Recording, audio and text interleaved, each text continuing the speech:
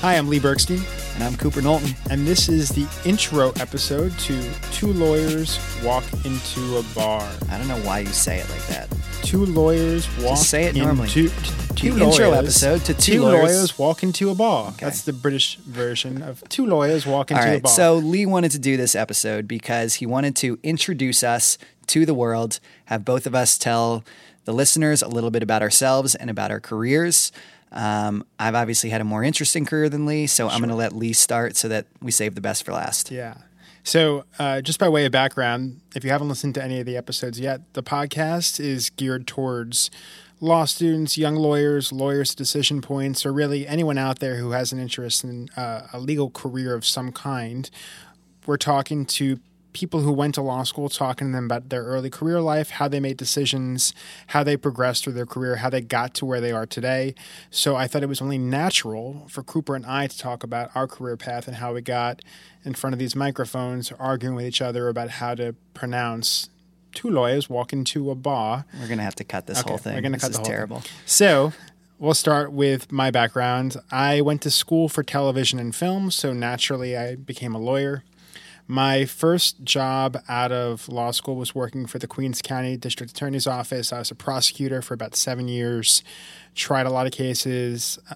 A main portion of my time there was spent in the what's called the Gun Bureau, prosecuting individuals for illegally possessing guns, which is obviously a pretty relevant issue these days. I was actually at New York Sports Club one day, and I ran into a lawyer who was one of my adversaries. He was the defense attorney, and I was picking his brain for career advice, and he told me, if you want to do something besides being a career violent crimes prosecutor, go to the Economic Crimes Bureau.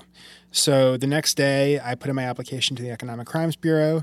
I was there for 6 months when I got a job at the Attorney General's office doing essentially the same thing at the Criminal Enforcement and Financial Crimes Bureau. We prosecuted, in my mind, the worst of the worst, people who took advantage of people who trusted them and entrusted them with their money. So we were prosecuting individuals for Ponzi schemes and money laundering and market manipulation and fraudulent sale of securities. And I did that for about 2.5 years, and always in the back of my head from the time that I was really in high school, I wanted to start my own business, and I was toying around with all kinds of business ideas during my time as a prosecutor, and I knew that ultimately I'd want to start something. And my good childhood friend, my best childhood friend, Mike Flynn, who's our third partner, had left Patterson Belknap, which is a big law firm, to start a real estate brokerage and a law practice. And I decided it made sense to join up with him and really kind of take over the law practice while Mike spent more of his time focused on the real estate brokerage. And that's what I did 2 years ago, and I've never looked back except when we brought Cooper on. That's been a real big regret over the last few months. So my name is Cooper Knowlton. I came to the practice of the law, I guess from a much more, took a more circuitous path to the practice of the law than Lee did. I went to Amherst College, and after I graduated from Amherst, I went to the Bronx and taught for 2 years as a special education teacher, 7th and 8th grade. Far and away the hardest thing I've ever done. After 2 years of that, I decided to join the Peace Corps. I spent 2 years living in rural Cambodia, teaching English and coaching basketball and putting on clubs and doing all sorts of different things. I decided while I was in Cambodia to apply to law school, so I took the LSAT while I was a Peace Corps volunteer. I went to Kuala Lumpur one weekend and took the LSAT, and a couple months later I applied to law schools. I ended up going to the University of Michigan. At Michigan, I sold my soul and decided to go into big law. I went to Cahill, Gordon, and Rindell down in Lower Manhattan, not far from where we record the podcast, actually. I spent just over 2 years there, excuse me. It was actually a very positive experience. Met a lot of great people, learned a lot, but it was never exactly what I wanted to do. So after 2 years, I decided to start my own practice, went off on my own, opened up the law office of Cooper Knowlton, which I ran for about a year and a half.